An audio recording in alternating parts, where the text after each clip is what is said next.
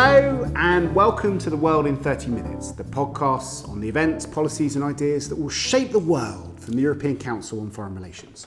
My name is Mark Leonard and this week we are going to be talking about Iran.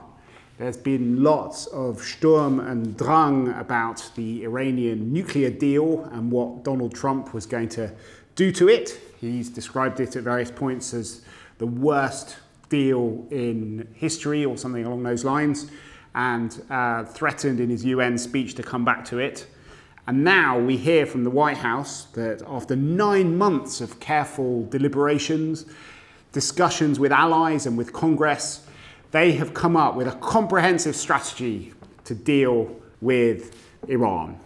And to help me make sense of this strategy, what it means for the Iran nuclear deal, for Europe, for the world, I am very pleased to have two amazing experts from ECFR. We have, first up, Ruth Citrin, who's the director of the Middle East and North Africa programme, and Ellie Geremia, who's returning to the podcast to talk to us based on her constant studies and investigations into Iran and its policies towards the region, but also the intricacies of this nuclear deal and the diplomacy around it.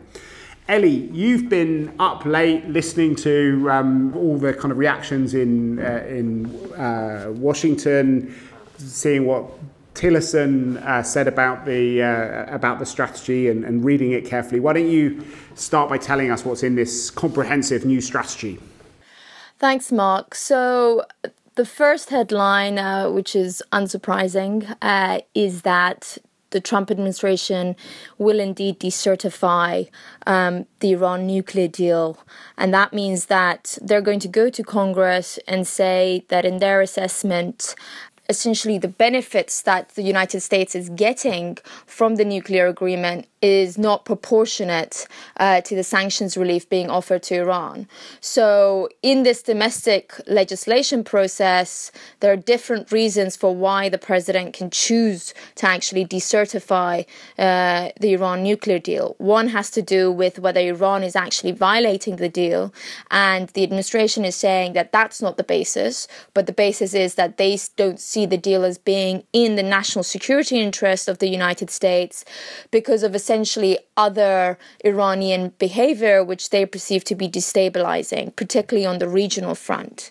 So the second issue of this comprehensive strategy, as they call it, is to counter Iran on the regional front. And here they have brought up the issues of Iranian support for militia groups and terrorist activities in the region, and also Iranian testing of ballistic missiles. So what the administration is in effect trying to do is link the lifeline of the nuclear deal to trying to address issues that are nothing to do with Iran's nuclear program, and which is an area which particularly the Europeans have been urging the United States not to do. Now, in terms of next steps, what's going to happen practically? This issue is now being passed on to Congress. Congress is going to have a 60-day review process where they can choose from a couple of different options. One option is that they don't actually do anything during the 60-day review, which means that the deal carries on as before. Now, if that happens, we actually have another quite closely looming deadline that can make or break the deal, which is in January, which is when Trump has to waive the sanctions on Iran to fulfill the U.S. commitments under the deal. But that's a whole other ballgame, which we can address at another time. A second option that Congress has is to actually go into the deal's nuts and bolts. This is an avenue which the administration has indicated is what they're going to propose to members of Congress, which is not to necessarily snap back the sanctions immediately during the 60-day review, but to integrate what they're calling trigger points into the domestic legislation. For example, if Iran does X on the regional front, or if Iran does Y on its ballistic missiles program, sanctions automatically snap back. This is what the administration has indicated they'd like to work with members of Congress to do, which is extremely dangerous because it essentially unilaterally changes the parameters of the nuclear deal, and it leaves no space for really deliberation between the executive branch and the US Congress on what to do if Iran does indeed do X and Y. But particularly those who are opposed to the nuclear deal from day one, they have been trying to massage the administration that this is the way forward to deal and counter Iran's activities in the regions and the ballistic missiles program. Now, the third avenue that the Congress can go down, which ironically would actually be of some benefit to the deal, is to take out this requirement in domestic US legislation requiring Trump every 90 days to certify Iran is in compliance with the deal.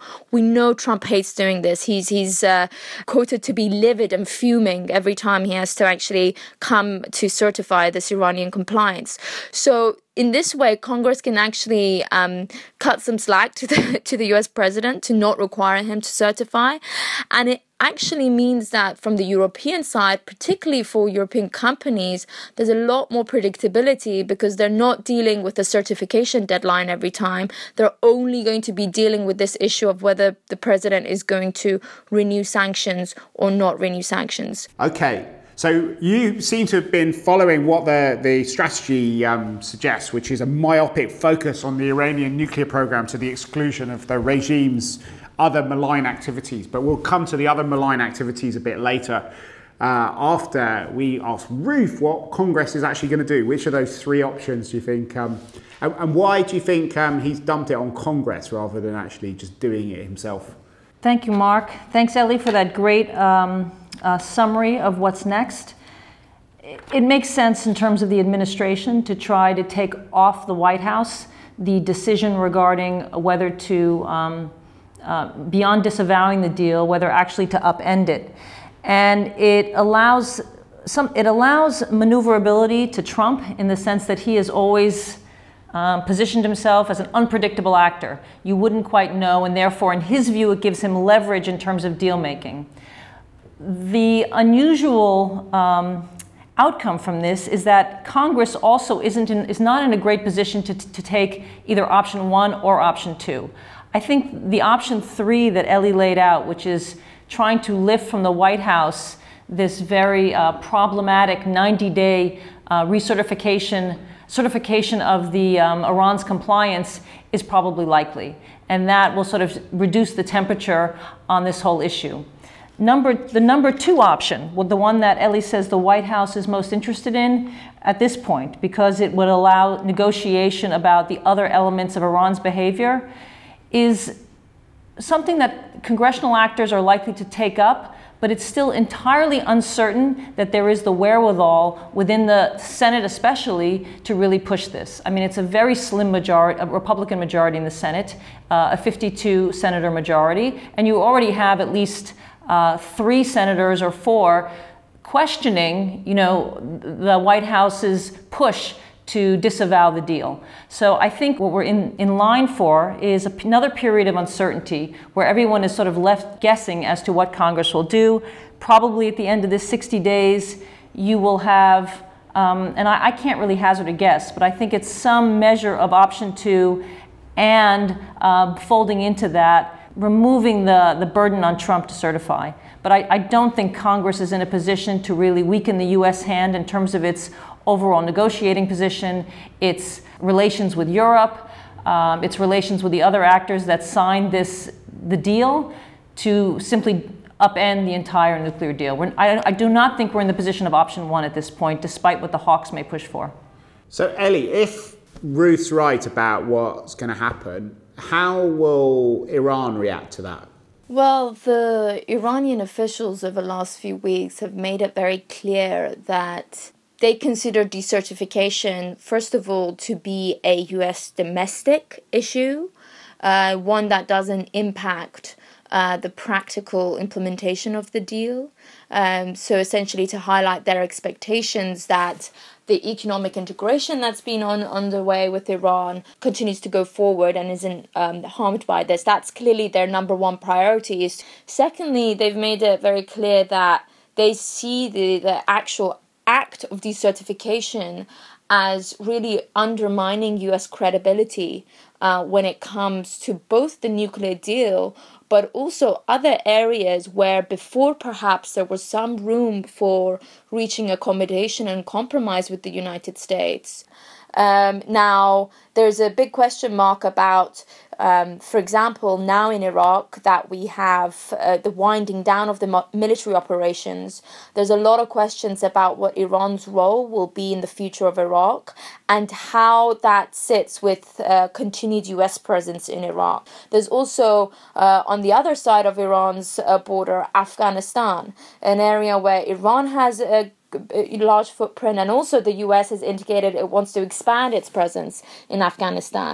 Now there's been a sort of silent agreement that they keep out of each other's ways. But if they don't have an accommodation, presumably there'll be more military presence rather than less. I mean, the reason they're going for an accommodation is so that the US doesn't feel the need to escalate further. I'm just wondering whether we're not, naturally moving into the other piece of this, which is what the other bits of the U.S. strategy on Iran, their stance on the IRGC, their stance on Hezbollah, their stance. The IRGC is the Revolutionary Guard. Yes, the Revolutionary Guard, and the Iran's regional behavior. My guess is that, as Mark notes, the situation geopolitically in the region doesn't change that much because of this debate over the Iran deal. The president's decision to decertify has an optics effect, but if it doesn't markedly change the implementation of the deal, even under that option 2 that you mentioned, Ellie, that concept that you could try to negotiate elements of it but leave the deal standing while you're doing so, then it really becomes it hinges on whether the U.S. takes an actual forward-leaning stance on the IRGC, the Revolutionary Guard, or on Hezbollah. And thus far, it does not look like the United States has the tools in its toolbox really to do that. There had been talk about the U.S. designating the whole IRGC, the Iran's military, as a foreign terrorist organization, but now that seems to be walked back toward potentially being sanctions on individual actors.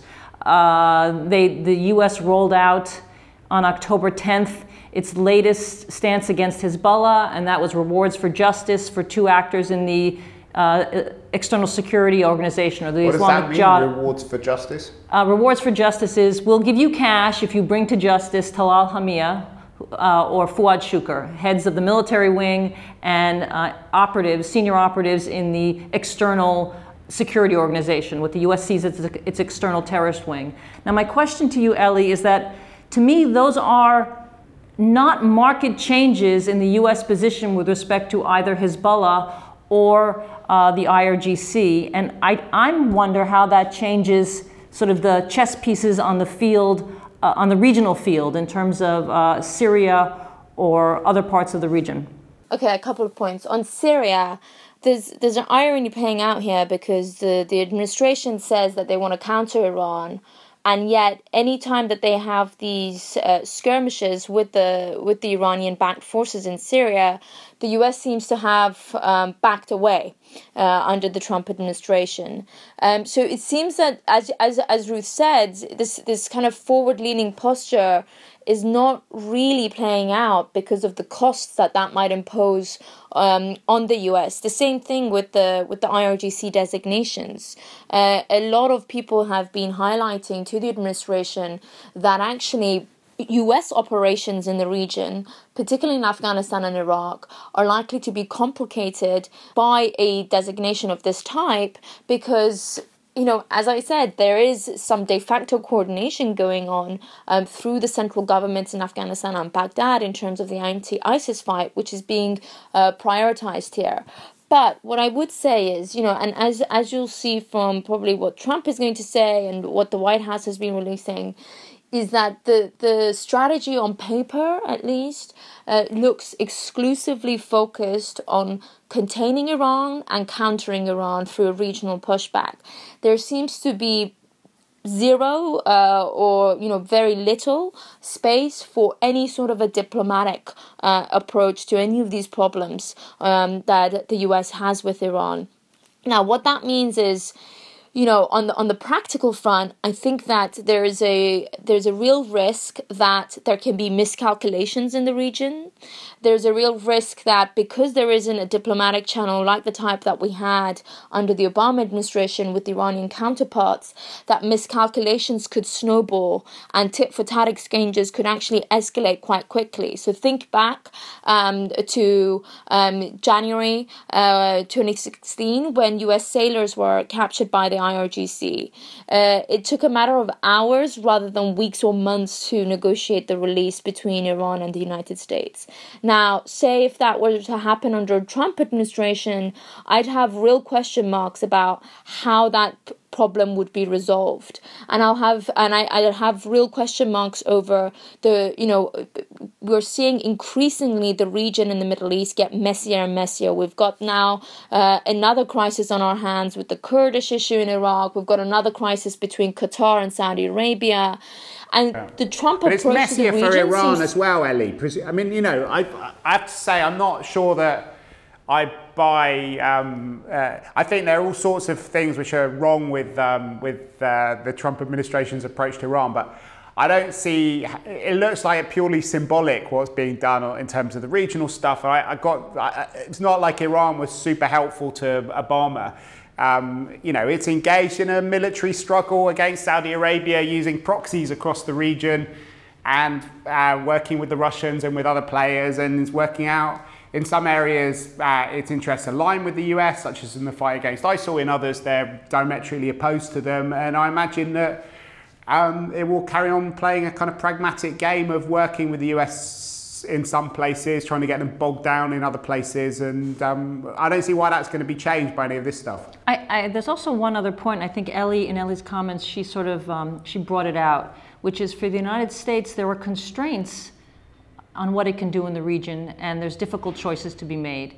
If you look at the Syria example and the consistent reporting we have seen about the Iranians working with the regime and other militia to try to create a corridor from through Iraq across Deir ez-Zor toward the regime, through the regime-held territories toward Lebanon. In fact, it's de facto at this point, and the U.S. would have to make a proactive decision about its own force posture in the region in order to counter it. So Ellie had highlighted this difficult choice for the United States and for any president about balancing a strategy like this, so a stance about pushing back against Iran's presence in the region and its support for militia and terrorist actors, and practically taking action that would try to contain the Iranians and its allies on the ground. And I think that remains a difficult choice for the United States. And for me, that is one reason why you're not likely to see a major change on the ground in terms of who is positioned where. And there is the risk, as Ellie notes, for escalation and confrontation because of a lack of a channel of communication. But I don't think we see a fundamental change in the geopolitics, and I think she is elevating this point that the Iranians are going to wait and see. They're going to sort of push this back and argue that this is sort of the U.S. undermining its own credibility as a signatory to this agreement, but that Iran does not need to necessarily change its own posture, except if the U.S. takes further action. Okay, so we've done quite a lot of a detour into the region and ended our myopic focus on the nuclear deal. But I'd like to come back to this nuclear deal and the P5+1 process. So maybe the two of you could let me know what happens to the P5+1 process, what kind of it means for Europe in particular, what scope there is for Europe to save this deal. I might turn it to Ellie and ask her to think about if Congress chooses that second option that you outlined, which is trying to figure out a way to fix the deal rather than upend the deal, and removes this burden on the president to certify every 90 days, where is the opening for the Europeans to push? Well, this whole ultimatum of fix it or nix it, in my view, it's a non-starter from the European position, because what they're trying to argue is addressing two aspects of the nuclear deal which is, one of them is not part of the nuclear deal, in my opinion. One is the sunset clause provisions, which are essentially various sections of the deal that expire after a particular period of time. And a second is to kind of link what's happening with the nuclear program to the ballistic missiles program. These are issues that, on the sunset clause provision, took months and months and months to negotiate at the time. And so there's a lack of understanding, I think, from the Trump administration about what actually one former U.S. negotiator called the Rubik's Cube of trying to come to this agreement. Once you move one side of it, Iran is going to demand something in return, and then you essentially reopen negotiations.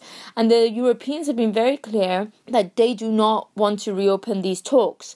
What some countries have indicated, like France, is that they would be open if the United States confirms its full commitment to the deal, that the French would be open to looking at additional negotiations with Iran, which would, by the way, require a quid pro quo. There needs to be a win-win on both sides being presented here. So that's one area where the French are hoping that they can then bring the United States back into the fold of keeping the deal intact as it is, but trying to look for other avenues where they can negotiate with Iran on these other areas of concern. Now, if Congress, for example, goes for the, excuse the pun, the nuclear option to snap back the sanctions, or if, say, in January, even if Congress has basically managed to salvage the deal, in January, Trump comes and says, I'm not going to waive these sanctions, so essentially he walks away from the deal, then in that case, the Europeans, if they want to save the deal, if they want Iran to continue fulfilling by the nuclear commitments, need to offer some sort of a package to Iran, in my opinion, together with the Chinese, the Russians, that keeps Iran on board with the nuclear deal, and they try and essentially muddle through the next years of this administration with a deal that's essentially an E3+2 deal with Iran, with the hope of either bringing back the Trump administration to the deal or to have an opening under a new presidency in the US. So do you think it's a new deal to Iran that needs to be done, or is it some way of creating a space for European companies to carry on engaging with Iran in spite of American sanctions? And is that even possible given the long reach of the dollar into the global economy? Well, an area that we're exploring in an upcoming paper for ECFR is specifically this issue, is looking at ways that even if US sanctions do snap back, trying to hinder or reduce or ring-fence their enforcement on European companies that under European law and according to the nuclear deal are doing legitimate business with Iran. So it's an issue of whether, even if on paper these sanctions return, if in practice their enforcement can be minimized and ideally completely ring-fenced against. Now, it's a completely novel exercise. It's very complex. The only other close precedent that Europe has for this is what happened in the 1990s when the Clinton administration was trying to come through Europe and essentially impose sanctions from the United States onto companies inside European jurisdiction. Now, what so we've that was seen, about Cuba, how we've seen, mainly in those days, wasn't it? it included Iran and included Libya as well as Cuba. But now we've seen over the last 20 years, sanctions policy in the US has gotten a lot smarter. Now we have a lot more integrated systems and financial networks that cross from Europe into the US. And the way that companies now operate globally is much more interconnected with the US market and, as you said, with the US dollar, which exposes them to US regulatory provisions with the assets that they have in the United States. So this works differently to essentially the US coming into Europe and saying we're fining your companies in Europe. It's about exposing their assets and blocking their access to the US financial market if they're doing things that the US foreign policy disagrees with. So just to unpack that, basically the threat which the US is saying is if you break our sanctions and you use the dollar, then you'll be subject to a fine, and that can be pretty big. You know, BNP Paribas got fined billions of dollars. And so that basically means that you'd have to be making such vast amounts of money in your activities in Iran that they would counteract the threat of a fine of $6-8 billion.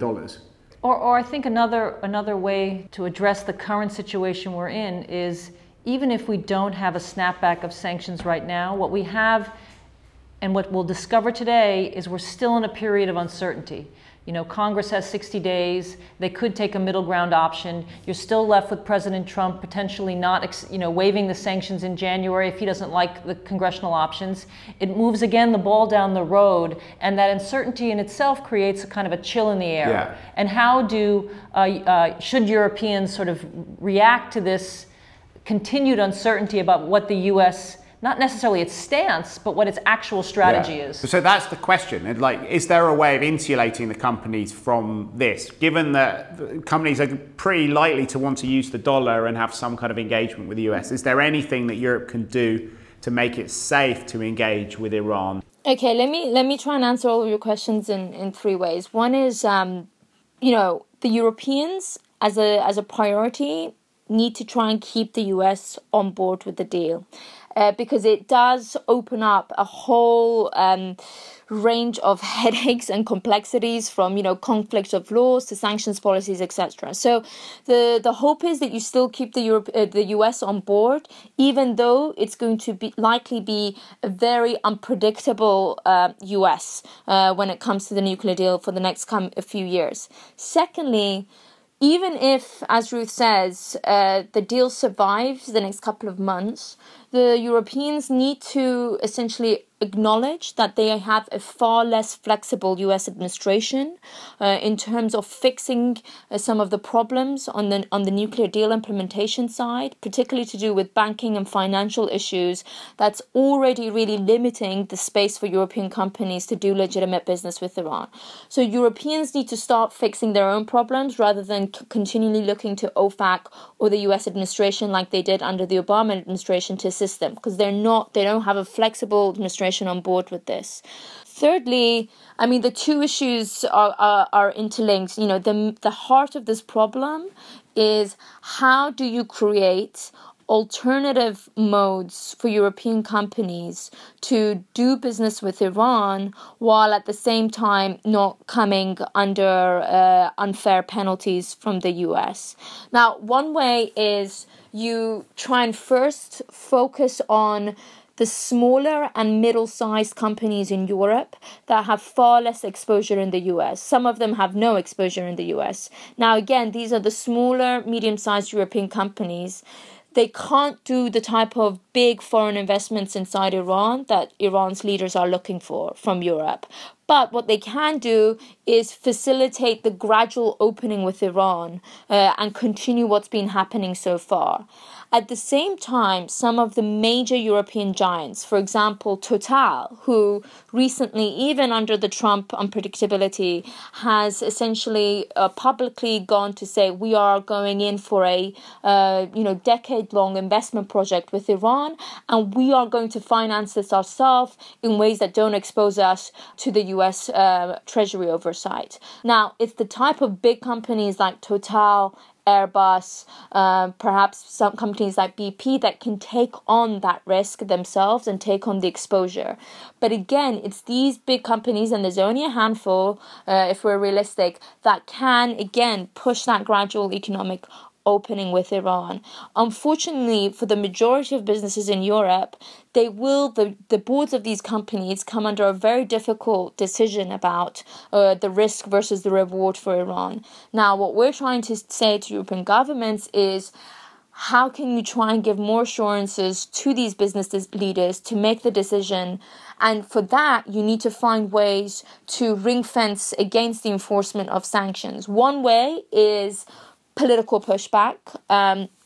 Obviously, that hasn't proved to be helpful with the Trump administration when you consider what's happened on the Paris Accord, what's happened with UNESCO recently, and this whole decertification process.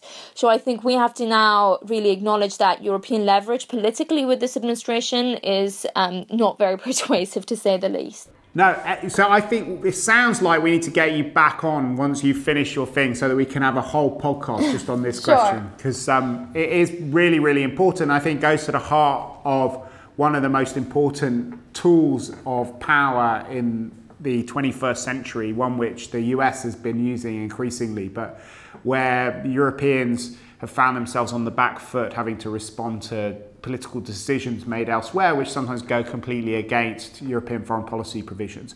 So it is a huge and really, Mark, really important thing. Let me just round it off with two last points on that. If the political route doesn't work, there are other options open. One is to consider legal and technical pushback against these US secondary sanctions. We have a precedent from before about lodging a complaint to the World Trade Organizations against those Cuba, Libya, Iran sanctions that I talked about. But there are other ways. For example, if the US is unfairly penalizing European companies, then perhaps the Europeans need to look at how the US operations inside Europe are being conducted and whether there can be some technical legal pushback against those enforcements in return. And again, obviously, this is a route that we hope that Europeans don't have to take because it essentially opens up potentially a trade war with the United States. But what's important to underline is that if there isn't a pushback, the US sanctions policy is only likely to grow not just on the Iran issue, but other files where European foreign policy with the US may be at odds. Okay, well, we now know what's going to happen in Congress, what Iran's going to do to respond to it, and what the options for Europe are. So thank you very much to the two of you for a fascinating discussion. We have one thing left on this podcast, which is our bookshelf segment. Ellie, do you want to tell me what's on your bookshelf? Yes, I'm reading at the moment The Silk Roads by Peter Frankopan, which is, it's a repeat of history we've learned growing up, but it's just written in a very easily digestible way and also a reminder of how connected the Eastern world and Africa is to European security interests. Okay, what about you? I'm in the same book. It's quite remarkable, and I find it interesting because it takes history from another perspective, and it's a dense read. Some argue that maybe it goes too far in the direction of looking at it just in that east perspective. But I find it refreshing to get out of the point of view that we're consistently in through our education. So I value it. But Ellie, we'll have to have a little book club when we're both done. Yeah. So I've been reading an article not a book this time, but I've been reading an article in Die Zeit written by a bunch of German think tankers who say that Germany has to stick with the United States in spite of all the craziness that's happening on the Iran deal and other topics. I think it's very interesting because it shows how deep the fears amongst bien-pensant, outward-looking internationalist Germans are that a pro-Russian instinct amongst the former communists, amongst people on the left, is going to lead the country away from its Western path down towards a special Sonderweg in other issues. And as a result, they don't see the fundamental tension between supporting the values of the West and aligning oneself with the Trump White House. And the way they kind of try and square that circle is to say that Trump is not America and he's not going to be there forever. But I think that this discussion and a lot of the other discussions we've had on this podcast shows that though Trump is definitely, hopefully not going to be there forever and is certainly not all of America, there is a secular shift going on in the US, and after the end of the Cold War, the relationship with Europe and America has naturally changed, with America gradually shifting its focus away from Europe towards the Pacific and seeing Europe as largely kind of fixed and slightly different interests in a lot of different regions. And the Iran discussion we had now is maybe a very good illustration of that. Anyway, I hope you've enjoyed this podcast. If you have, please tell all of your friends about it by writing about it on our Facebook page or on yours, tweeting about it. And above all, please leave us a review on iTunes. We'll put links up to all the publications we mentioned on our website, which is www.ecfr.eu/podcasts. But for now, from Ellie Guerin-Meyer, Ruth Citrin, and myself, Mark Leonard, it's goodbye. The researcher of ECFR's podcast is Jonathan Hackenbroich, and our editor is Pauline Goemin.